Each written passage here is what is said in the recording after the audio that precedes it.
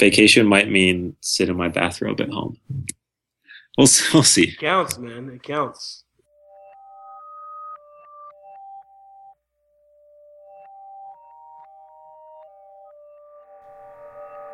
Hosting and bandwidth provided by the Blue Box Group. Check them out at bluebox.net.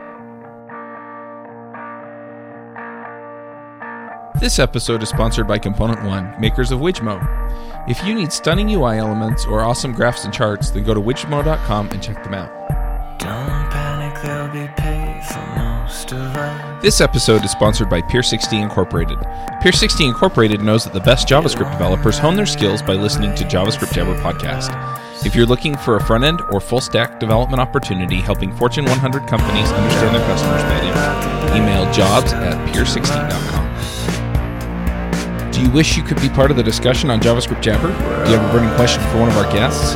Now you can join the action at our membership forum. You can sign up at javascriptjabber.com/jabber, and there you can join discussions with the regular panelists and our guests. Hey everybody, and welcome to episode 98 of the JavaScript Jabber Show. This week on our panel we have Joe Eames. Hey there. Aaron Frost. Hello. Jameson Dance. Hey, friends. I'm Charles Max Wood from devchat.tv. And this week we have two special guests. We have John Schlinkert. Hey, everybody. We also have Brian Woodward. Hi, how's it going? I didn't stumble over your name. I don't know if that makes one of you more special than the other. Do you want to introduce yourselves? Part of his name is your last name, so it's there we it's go. kind of cheating. I'm half the family name he is. Anyway, you want to introduce yourselves? John, why don't you go first? I'm one of the co-maintainers, I guess, as far as this is concerned, I'm one of the co-maintainers of Assemble, and just been really, really loving the past couple of years getting involved in the JavaScript and Node community. I'm not from an actual programming background until recently, but it's just been an amazing learning experience the past couple of years, and I've been shocked at how awesome the community is and how welcoming. And I always say this image of programmers being critical and everything. Everybody says they are, but my experience has been that programmers are just nice, fun to work with, and like teaching you. So, my background is, as far as this is concerned, maintainer of Assemble and open source contributor, and just looking forward to talking about what we're doing. What is your background, just out of curiosity? So prior to a couple years ago, I'll try to keep this in a nutshell, but Brian and I are starting a company called Cellside. I won't get into that, but most of the projects that we're working on are actually for that, and it's related to breaking down supply chain barriers so that we can get food and money into impoverished communities. So that's what this is all about. That's why we built Assemble. Assemble is I shouldn't say just a build system. It's become a lot more than that, but Assemble is a build system for this company that we're trying to start. And we literally just got our venture funding this past week. So that's big news. Oh, congrats. That's awesome. Thank you. Thank you. We've worked really hard on it. So to answer your question, my background is actually supply chain consulting and more business oriented. And I actually literally rolled up my sleeves and learned how to program just to start this company and to make this happen with Brian. So You're cool.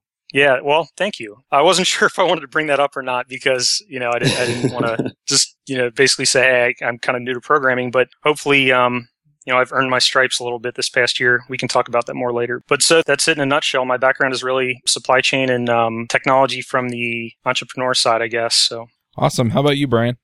Well, I've been programming for maybe close to 12 to 15 years now. Most of my experience is with Microsoft products, so C# and SQL Server and all that. But recently, I got into JavaScript and Node and started liking it a lot. We started building our product, like our whole build product.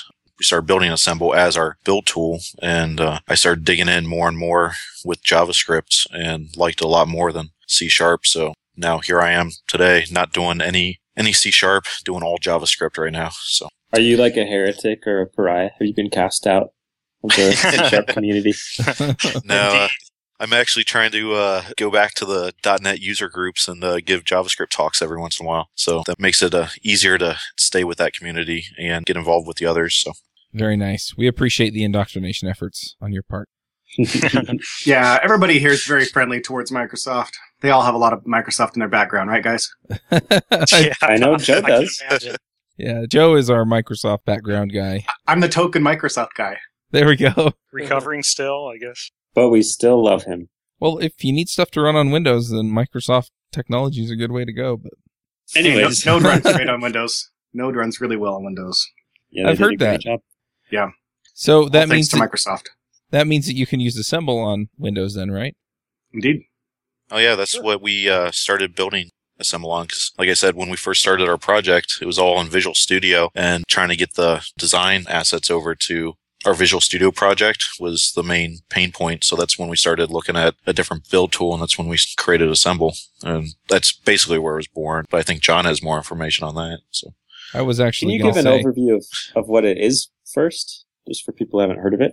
Yeah, actually, that's a good segue. I was going to say, so when, and I'm not sure if I want to reveal this either, but Assemble is actually really the first JavaScript project that I ever worked on. So I had just quick backstory. When I decided to dive into this, I really didn't think I was going to get any further than CSS and HTML. I just wasn't sure how quick I was going to pick everything up, but I started trying to create an interface for what we were working on, prototypes, so we could try to raise funding and get investors interested in everything. And, just one thing led to another. And we actually have gone through, it took a while to actually get the real venture funding where we are now, but, so everything goes in stages. So I learned how to do CSS and HTML and ended up getting so involved in that community. I ended up joining the core team for less. And then, along the way, I have this supply chain background, and I did quite a bit of consulting on it. I mean, that's where I come from. So I just kept going to Brian and saying, it has to be easier than this, right?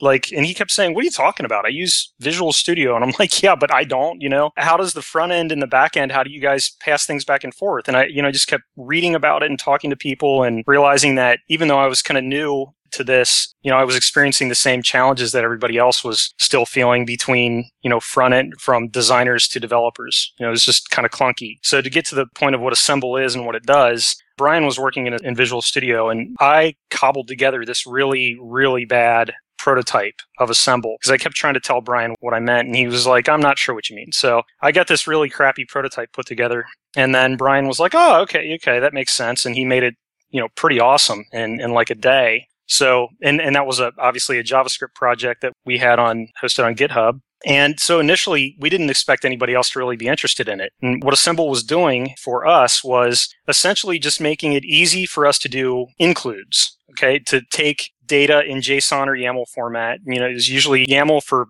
configuration type stuff and JSON for, do you guys say JSON or JSON? It's usually half and half. Either way. Yeah. I say JSON, but I don't care. JSON. Oh, okay. There you go. There's a third way that I wasn't even aware of. But so we wanted to use JSON files for things that were more like content or place, filler things, and then get our HTML pages to be more template-ish and, easier to reuse. And so we created this build system that we were mostly intending to use internally, and people started starring it and using it. And just one thing led to another, and we just decided to maintain it as a serious project by itself. So that's kind of where it started. Would you like me to get more overview of what actually Assemble does? I would love that. Yeah, okay, sorry. I was looking at your page, and I'm like, I swear there's got to be a place that will teach me because I'm usually slower than most, but no, I'm not getting it yet. Yeah, and that's our fault. Actually, that's why we're glad we're going to get to talk about it today, because we're about to launch 0.5, and a big thing that we're going to do is overhaul the documentation and just make it much more user-friendly. So like I said, this wasn't something that we had planned this way from the beginning. So what Assemble does is allows you to, in a nutshell, just take partials or includes, just cut up your HTML into templates.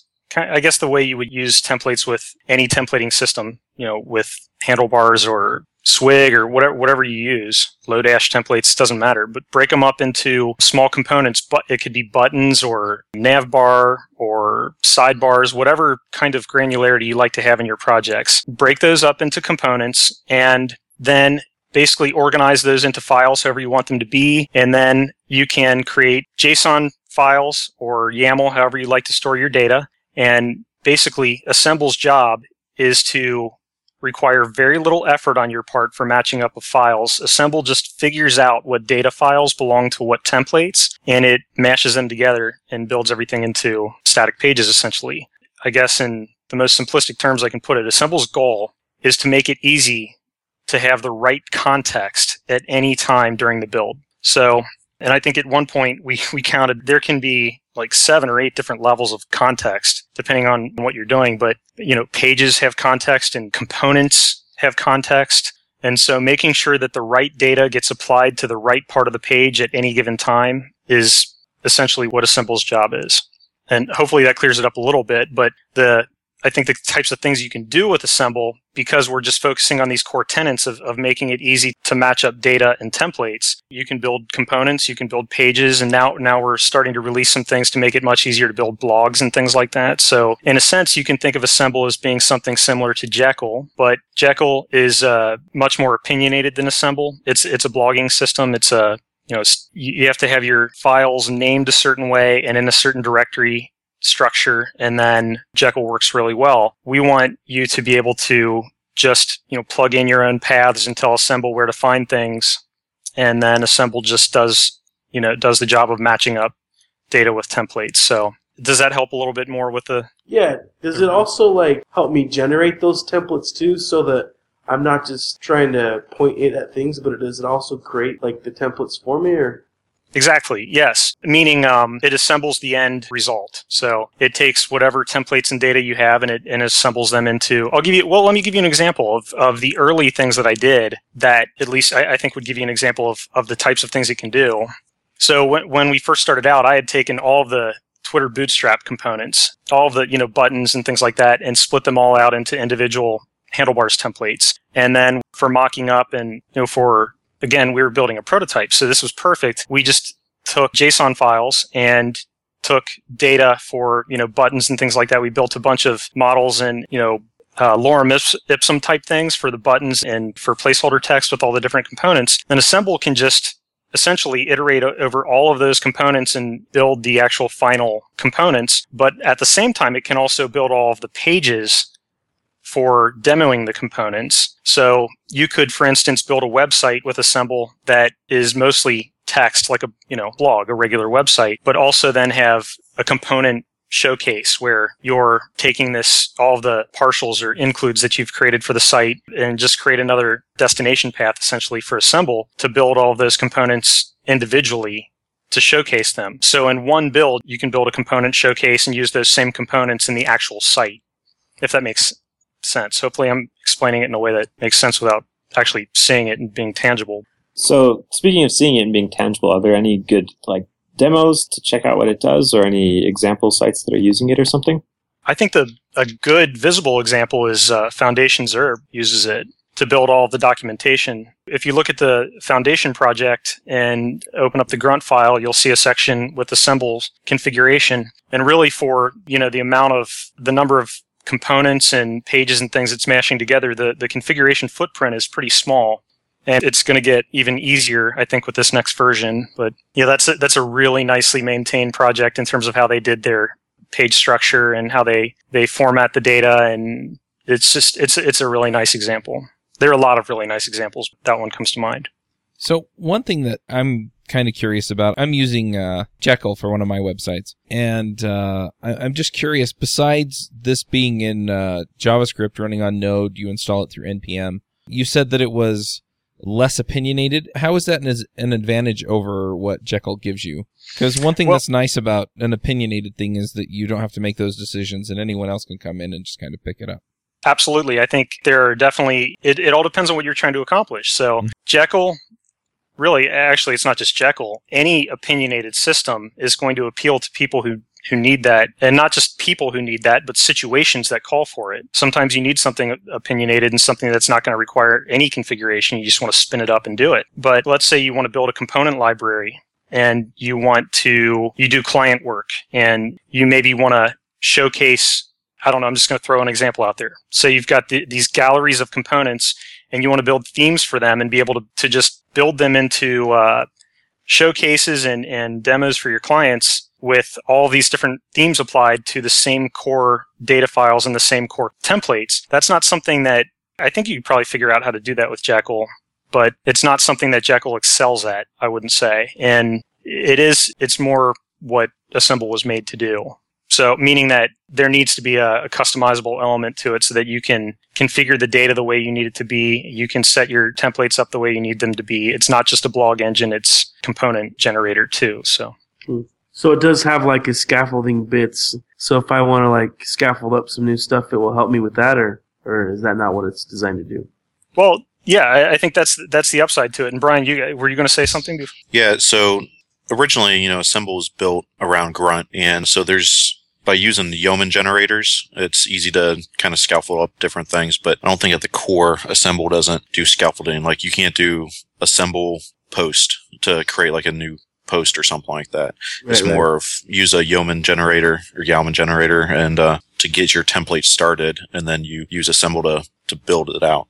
Well, and that was actually on my short list of things I wanted to mention too, was that a big thing that we're going to focus on with this next release is boilerplates. So we already have a bunch of boilerplates, but anybody, and I'm sure you guys have learned this, to me anyway, one of the hardest things of maintaining these open source projects is forgetting to go back to things that we're not using anymore. And then, we'll get issues on things that we forgot about. And so we have these outdated boilerplates that are probably doing more harm than good. But so to answer your question, I think you can achieve the same kind of spin up and use it effect with Assemble that you could with Jekyll just by using a boilerplate. And it doesn't need to be Yeoman if you don't use Yeoman. And it's very, very popular and nice to use, but you don't need to use that. You could just use your own homegrown boilerplate, or you could go grab one of the Assemble boilerplates that we've created and use that. But so there are no, I guess from my standpoint, since we have the configurability, you could always achieve the conventions that Jekyll has just by implementing a boilerplate and some standards for your development team, I guess. So do you want to talk a little bit about, I'm kind of interested in the context of creating Assemble while trying to raise funding, and sure. Why did you choose to focus your efforts on this open source project instead of just like heads down, make your MVP so you can raise funding and stuff? Well, that's a long story, maybe a little bit, some things we won't go into a little bit, but some of it was personal. My wife and I had, let's just say, a medical thing. So part of that was there. But also it was really important to me. So I've already raised venture funding. I've raised venture funding in the past, and I just had a company fail after, 5 years and raised a lot of money. I wasn't there anymore, but the team that took it over after, 3 years after I left, the company went out of business. And I decided when I started this one, and the reason we wanted to start it was just really, really important to me that I completely was immersed in this community and that I got experience as a developer and knew the product. So we wanted to take some time for me to get, I guess, as familiar with the development process and with the development world as I possibly could before we actually went and tried to raise funding. So we spent at least about a solid year on just developing open source. I released almost 300 projects last year, and this actually past 12 months. So it was a goal. I wanted to try to do one a day, but we didn't have a lot of time. So to answer your question, the minimum viable product for this business is bigger than the average because it's a B2B product. It's enterprise software. It enables business to business commerce transactions. So it's a little bit bigger than your average B2C type chat startup or whatever, but I don't know why I use that for the example, like that represents the average startup, but I couldn't come up with anything better. But anyway, so we did it the way that we felt was best, so that when we came back to investors, we felt like we had a really, really solid team, and so that when we start, and we are now ready to start bringing people on, that we were more engineer oriented rather than business oriented, and more developer friendly and more, open source focused. So that was the main thing, is we just really wanted to build up that foundation of the company and the authentic live and breathe it every day and just actually give something to the community and build something of value and be a part of it, so that when we do actually get the funding, we're ready to use it and do the right thing with it. So would you say that open sourcing Assemble really fits into the business plan as you had before, or was it sort of a spur of the moment, hey, we're just going to do this for the community? Or do you find that it ended up being a very strategic move on your part? Actually, there was no strategy about Assemble. It was like, Assemble is like an incredibly important project to us now, and it has been growing on us more and more and more from the beginning. It's always been important, but now it's just like something we absolutely love working on. And you can tell by the amount of, the number of plugins and things we've created for it, but it was never a strategic play. It was and I want to be cautious how I say this, but it was just a build system for our other application initially. So all of the projects that we've worked on or published, I shouldn't say all of them because we have a lot of fun. I mean, we publish projects that we think are fun or interesting or, as nerdy as we are, whatever we want to work on, we just publish it. But most of the tools that we put out there are in some way, they somehow tie back to help us with productivity or make things a little bit easier. So, we just today released something for Assemble called Phaser, and Phaser is entirely focused on making it easier to maintain documentation for projects. And I mean, as simple as just a README. So there's Yowman and there are generators, but those other generators are focused on generating like actual projects, right? But we wanted something that was just going to generate the repo files, just the README, for instance. So just using templates and then just use the package.json data to populate the templates and build the README. And that's going to make it easier to maintain Assemble. But none of these things are really, to circle back to your question, none of them are really strategic to the business. They're just making it a little bit easier for us to maintain these projects, I think, that are giving back and helping us to build the business that we're trying to build. So if I could summarize, it's like the montage in karate movies where you just spend a bunch of time training and they play like bumping 80s music in the background. Actually, yes, that is exactly what it's like. Okay. With a lot of 80s music. I think we're gonna release a crane kick here tomorrow. So. Nice. Well, you just summed up the essence of the whole experience. Yeah, we wax cars and we beat up little kids in karate tournaments. Yeah, exactly. Good. Any open source project should be doing that. Yeah, it's really good for your image when you beat up children. So what kinds of things do you have to do in order to make something like Assemble work? I'm assuming you have to render the templates into actual HTML. And when you do that, is it actually putting it into another folder that's just HTML? Or is there more to it than that?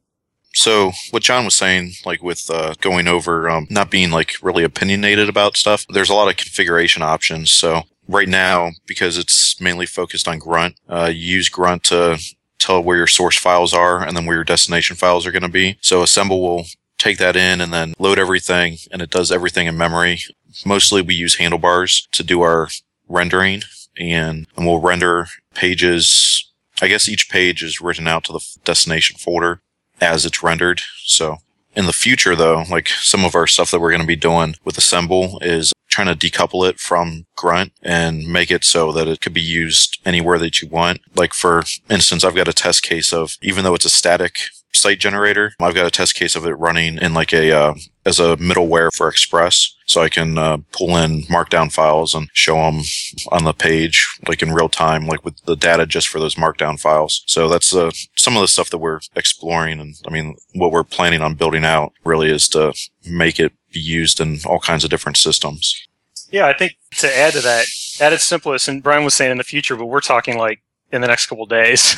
So the new version of Assemble is coming out in days. And in its simplest iteration, you can, npm install Assemble. Once the v5 is released, you'll be able to do npm install Assemble, and then var assemble equals require assemble, and then, console log assemble, and in the first parameter, put a template, and the second, an actual template string, not a file, but you could, just throw a string in the first template and an object there in the first parameter, throw an object in the second parameter, and Assemble will compile that. And of course, you could also just feed a whole directory or list of files to Assemble, and then the first parameter, and throw options in the second parameter, and Assemble will, grab the source files and then grab the data that you put in the options, and it will spit out all of the compiled rendered files to the destination that you specify.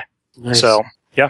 It's the new version. I'm really excited about it because it is so light and easy. And we still love the whole Grunt ecosystem, and we're really embracing Gulp too. We're going to have a lot more support for Gulp too. I think people are going to be happy to hear that.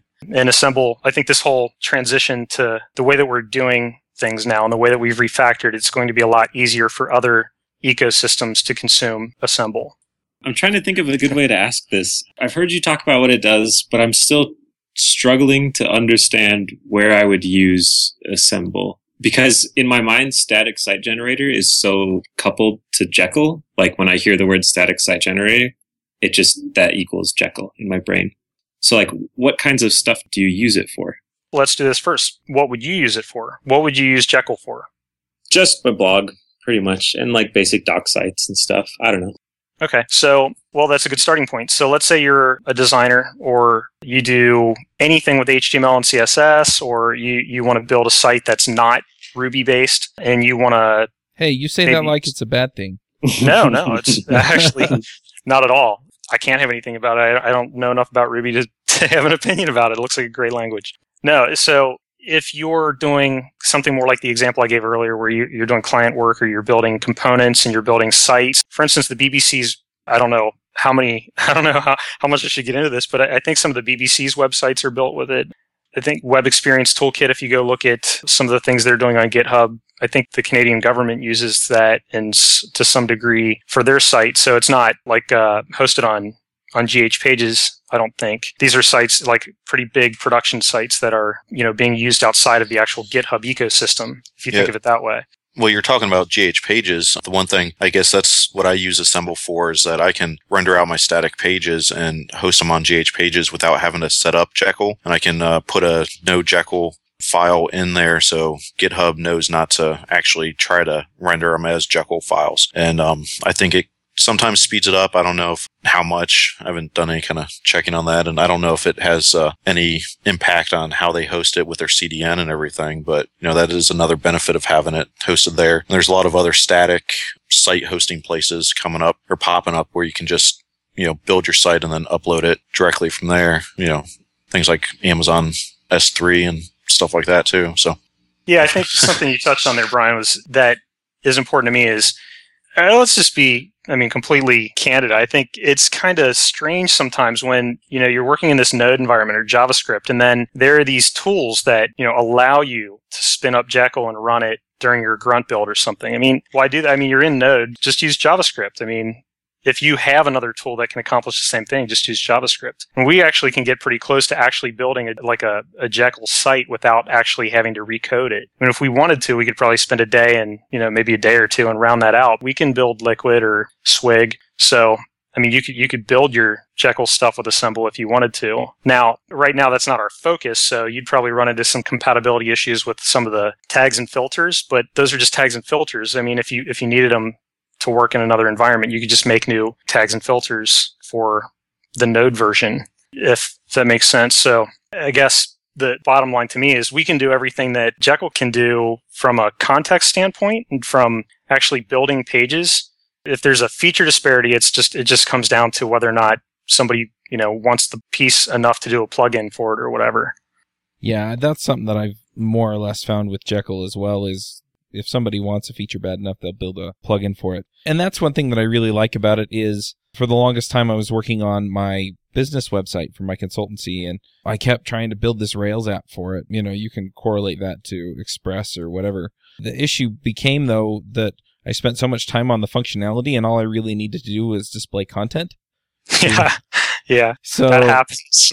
So I moved it to Jekyll, and it just made a ton of sense. And I think that's where these static site generators really shine, is where you get in, you have a kind of a basic layout that you need, and you're just going to have a series of content pages and maybe a blog attached to it.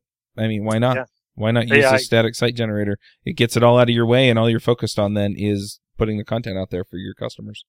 I actually really, really like Jekyll. I'm a big fan of Jekyll. And if we weren't working so hard on Assemble and I wasn't always needing to use my own projects as guinea pigs, I'd probably have fun spinning up a couple Jekyll sites here and there. It is fun and it's nice to use, and it's the fact that you don't have to do a whole lot of configuration is nice. So I think it's just pick your poison, in the situation and what you need at that particular moment. And I may actually use Jekyll sometimes if I do a blog and I just need to get it spun up really quickly. But I think there will be a point in the future when Assemble has a bigger plugin ecosystem. We have more middleware, and we already have a lot, but we don't have all of the things that Jekyll has. So, I don't want to claim that we can do everything in every regard that Jekyll does, but context-wise, in terms of actually, if you're building a site that's design-oriented, or you want a little more control than what you can get with Jekyll, then Assemble can do anything with the templates and data that Jekyll can do and more. And where I think we'll need to improve is with some things that feel more than static. And you probably know what I mean, like pagination and things that we actually do that pretty well now, but we struggle with it initially. But those things give a static site more of a dynamic feel, I think. And so we're focused on that a little bit more now. So who are you guys' biggest users? Like, I see the top codes using you guys. Who are your bigger users? Like, who do you guys get most of your feedback from?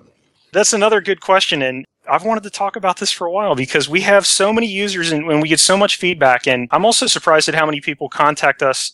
I guess it's okay. People contact us directly sometimes, instead of through the issues and things like that. I absolutely love engaging with the community, and I love engaging with them, in the open so that everybody can learn from our discussions and everybody can contribute and give feedback and help us shape our decisions on where we're going. But to answer your question, we have, I think, a big design component, a big front-end component is in our community, and which is awesome because that's what we're focused on.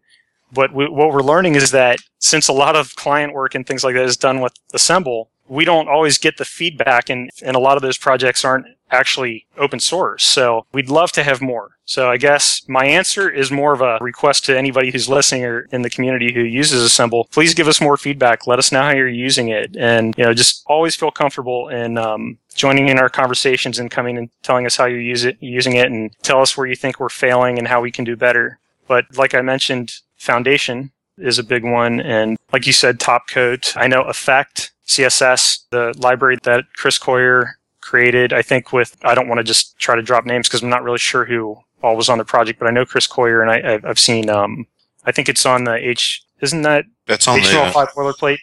Yeah, that's on their repositories. I know I also met some people from a local web shop here that they've been using Assemble for about a year, and I just found out that they were using it, and but they use it on big projects mainly to build style guides for the developers that they're handing their designs off to. So they might not be building an actual app or site with it, but they're at least building the style guides for the people to use. And me personally, that's the one thing that I was really trying to get towards, was to allow people to build out ways to help bridge that gap between designers and developers. Because as Joe probably knows, in the Microsoft world, I think there's usually a bigger gap there than other places like maybe Ruby and JavaScript right now. So, amen.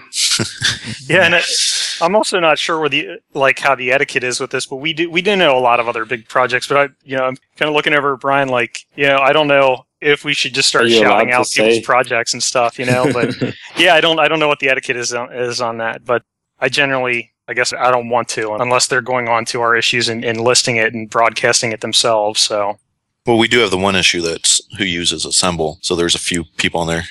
I think you mentioned Chris Smith earlier. He's written a couple books. His app is like a book that has live examples in it where you can I think he's got a Backbone one and an Angular one, and he uses Assemble to generate the chapters for that book.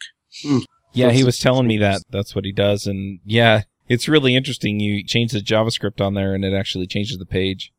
Yeah, it's pretty cool. I mean, Assemble, I don't want to make it sound like I think it's the best tool in the world, but it is fun to use. It is actually really fun to use if you work in front-end development and you're used to, even back-end, actually. I keep saying that, but the biggest challenge between Brian and I when I first started was handing things back and forth and taking things that I would put together and expecting those to come out looking the way I put them together, and it didn't always happen that way. So this is great to me, being able to have this build system that keeps everything modular. When Brian gets the components from me and the design work from me, everything is already sliced up in a way that makes sense to him as a backend developer, and he doesn't have to reslice it and figure out where the components begin and end and things like that. So that works for us because that gels with the philosophies that we have. So I don't know if that works for everybody, but yeah, that Assemble mostly has just been really, I think the main reason we've been working on it so much is that it's been so useful to us. The point that I'm getting at is that we're not just doing it because it's a community project. We're actually using it, and it's been useful. So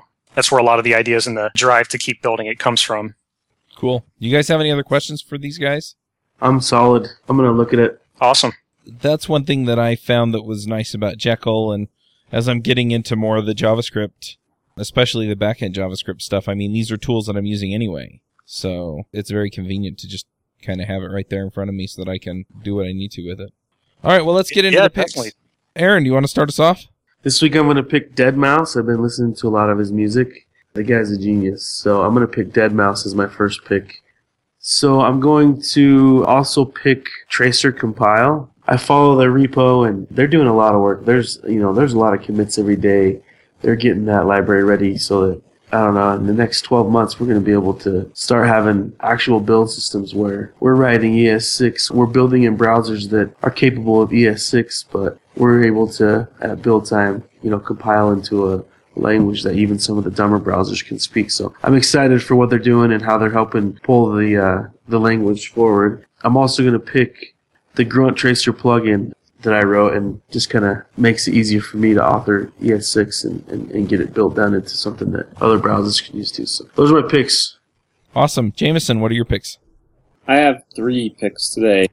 The first one is old, but it's older than me, actually, but I had never read it before. It's Red Dragon, the book. It's the first one in the Hannibal series. Oh my gosh, that guy has a way with words. It's super good. My second pick is the internet distilled. It's called Twitch Plays Pokemon. Twitch TV is a platform where people stream themselves playing video games, and there's a chat integrated into it. This guy hooked up a hacked Pokemon ROM to listen to the chat, and so if you type A in chat, then it'll input A into the game. There are 80,000 people watching it right now. I don't know. It's pretty incredible. They've created a whole religion about it because, of course, 80,000 people trying to tell the Pokemon guy which way to go. It's going to do some weird stuff. So he's totally done some amazingly horrible things, given away all his good characters and dropped all his items, and they just invent this mythology around why he's doing it. It's pretty amazing. I think that people will talk about this for a long time. And my last pick is just Mountain West JS. It's a JavaScript conference coming up in Utah, March 18th to the 19th, I believe. Tickets are still on sale, and it'll be a super good time. There's also a DevOps day and a Ruby day if you want to go to those. It's kind of 3 conferences in one, but you can do them a la carte as well. So those are my picks. Awesome. I'm planning on being there too. Joe, what are your picks? I've got 3 picks. The first one is a movie. For Valentine's Day, my wife and I celebrated it a week before. So for the actual Valentine's Day, we just let our kids invite all their friends over. So they had a big party, and we wanted to rent some kind of a video that was Valentine's Day-ish, but not dumb, and something that teenagers would enjoy. Good luck. Yeah. Well, my suggestion was Warm Bodies, but my wife vetoed that, unfortunately. So she rented the movie Austenland, and the minute I heard the word Austenland, I groaned, and I said, no, please, for the love of everything that is holy, do not rent some movie named Austenland. But, of course, my wife did not listen to me, and it was the funniest dang movie I have ever seen in my life. I was laughing, I was coughing, I was laughing so hard. It's like a parody about people who love Jane Austen, and think that the best men are fictional, and it was just absolutely hilarious. I laughed my head off. I'm also going to pick Psych because it is now Psych's official last season, the TV show on USA. Psych the musical was hilarious. So I'm going to pick Psych for its last season because it's been a great show. I think it's in its 8th season now. It was an awesome show. My last pick is going to be the Teen Writers Conference. That's being held here in Utah. It's a conference for teens who are interested in writing, and being one of the main speakers is Jessica Day George, who's an author, who's a local, writes books for teens. And I got a couple of daughters that are into writing, and I just stumbled upon it, and it looked really awesome. It's really super cheap. It's a one-day conference. It's $40 to send your kid. And so it's at teenwritersconference.org, and of course that'll be in the show notes. And that's awesome. it. I just have one pick this week, and that is this book that I've been reading. I think I might have picked it on the show before, I don't know. It's Basic Economics by Thomas Sowell, and just a terrific book. It just makes a whole lot more sense out of the economy, and it explains a lot of the reasons why things happen when we try and make things better by doing certain things, and how some things make things worse, and some things make things better, and some things just create different incentives for different people to do different things in the economy. Anyway, really, really enjoyed it. So I'm going to put links to those in the show notes, and we'll get John's picks. John, what are your picks? Okay, I have my first one is, I think I'm going to give 2 picks, actually. My first one is a book series. I haven't been reading fiction a lot for a while, but I was reading a lot of business books and a lot of economics books and a lot of, programming books for a while. But I just picked up this fiction series recently. I'm not sure what the actual series is called. I think it's called the Aurora series. I'm going to put a link up to it here. It's called the Frontier Saga. and it's by an author named Rick Brown. It's R-Y-K Brown. And it's just really, really good. It's basically kind of a post-apocalyptic book about, I'm not going to give spoilers here or anything, but it's post-apocalyptic, basically at a point in the future when we were a lot more technologically advanced than we are now. And something happened, and then this is like first page or first few pages kind of thing. But it, they're rediscovering some of the technology they had before. But it's a really interesting book. But there's like 10 books in the series, so it's the second one is Phaser. I am gonna pick one of our own projects because I think it's so awesome. We got so excited about this because it has been so super useful for the last few days while we've been testing it out that I have to pick it. But Phaser is just a really awesome maintenance tool. And I'll link up something for that too. And it's just for maintaining projects on GitHub, basically. Very cool. Brian, what are your picks? All right, my first pick is, I think it's been out for a couple years, but it's an app called Zombies Run. And something that my girlfriend got me into. Basically, they have voiceovers, and it's like you're actually running from zombies, and they'll have things like that. So it's kind of like a 5K trainer and things like that. My next pick is a book that I'm reading called Makers. It's a new industrial revolution, so it kind of goes along with your economics one. It's more about how like the new industrial revolution is like people at home making things and a lot of things like with 3D printers and all that, and how it's more common now. I think the last thing I have to mention is that 24 is coming back for another season. So that's one of my favorite shows from a while ago, and I'm excited about that. So, well, and you have another endorsement from me on Makers. That was actually the third recommendation I was going to give, and I forgot to write it down. I thought of the third recommendation, and I forgot what it was by the time I got somewhere to write it down. So I only had two, but that would have been my third. So 2 recommendations for Makers. Awesome. My favorite 24 story, my wife was in labor. We were watching the second season of 24, and I think her contractions were a minute and a half apart by the time we finished the last episode of that season. I kept asking if she wanted to go to the hospital. No, just one more, and we watched 3 more and finished the season. Then so, holy crap! That's great. Anyway, that's amazing. Yeah, it was pretty funny. Yeah, I've got 2 cats. One is Bauer, and the other's Chloe. Oh, there you go. Yeah, been into that for a while. So. Awesome. Anyway, we'll wrap up the show. Thanks for coming, guys. Yeah, thanks a lot for having us. Really appreciate it. Yeah, great job, guys. Thank you. Thank you. Yeah, and I'm excited for Assemble, both in the sense that it's another static site generator that seems to have some pretty cool options, and it's also a code base that I can go look at to see how you're doing specific things. So great. We'd love to hear any kind of feedback you have. All right, we'll wrap this up, and thanks again to our panelists as well, and we'll catch you all next week. It won't matter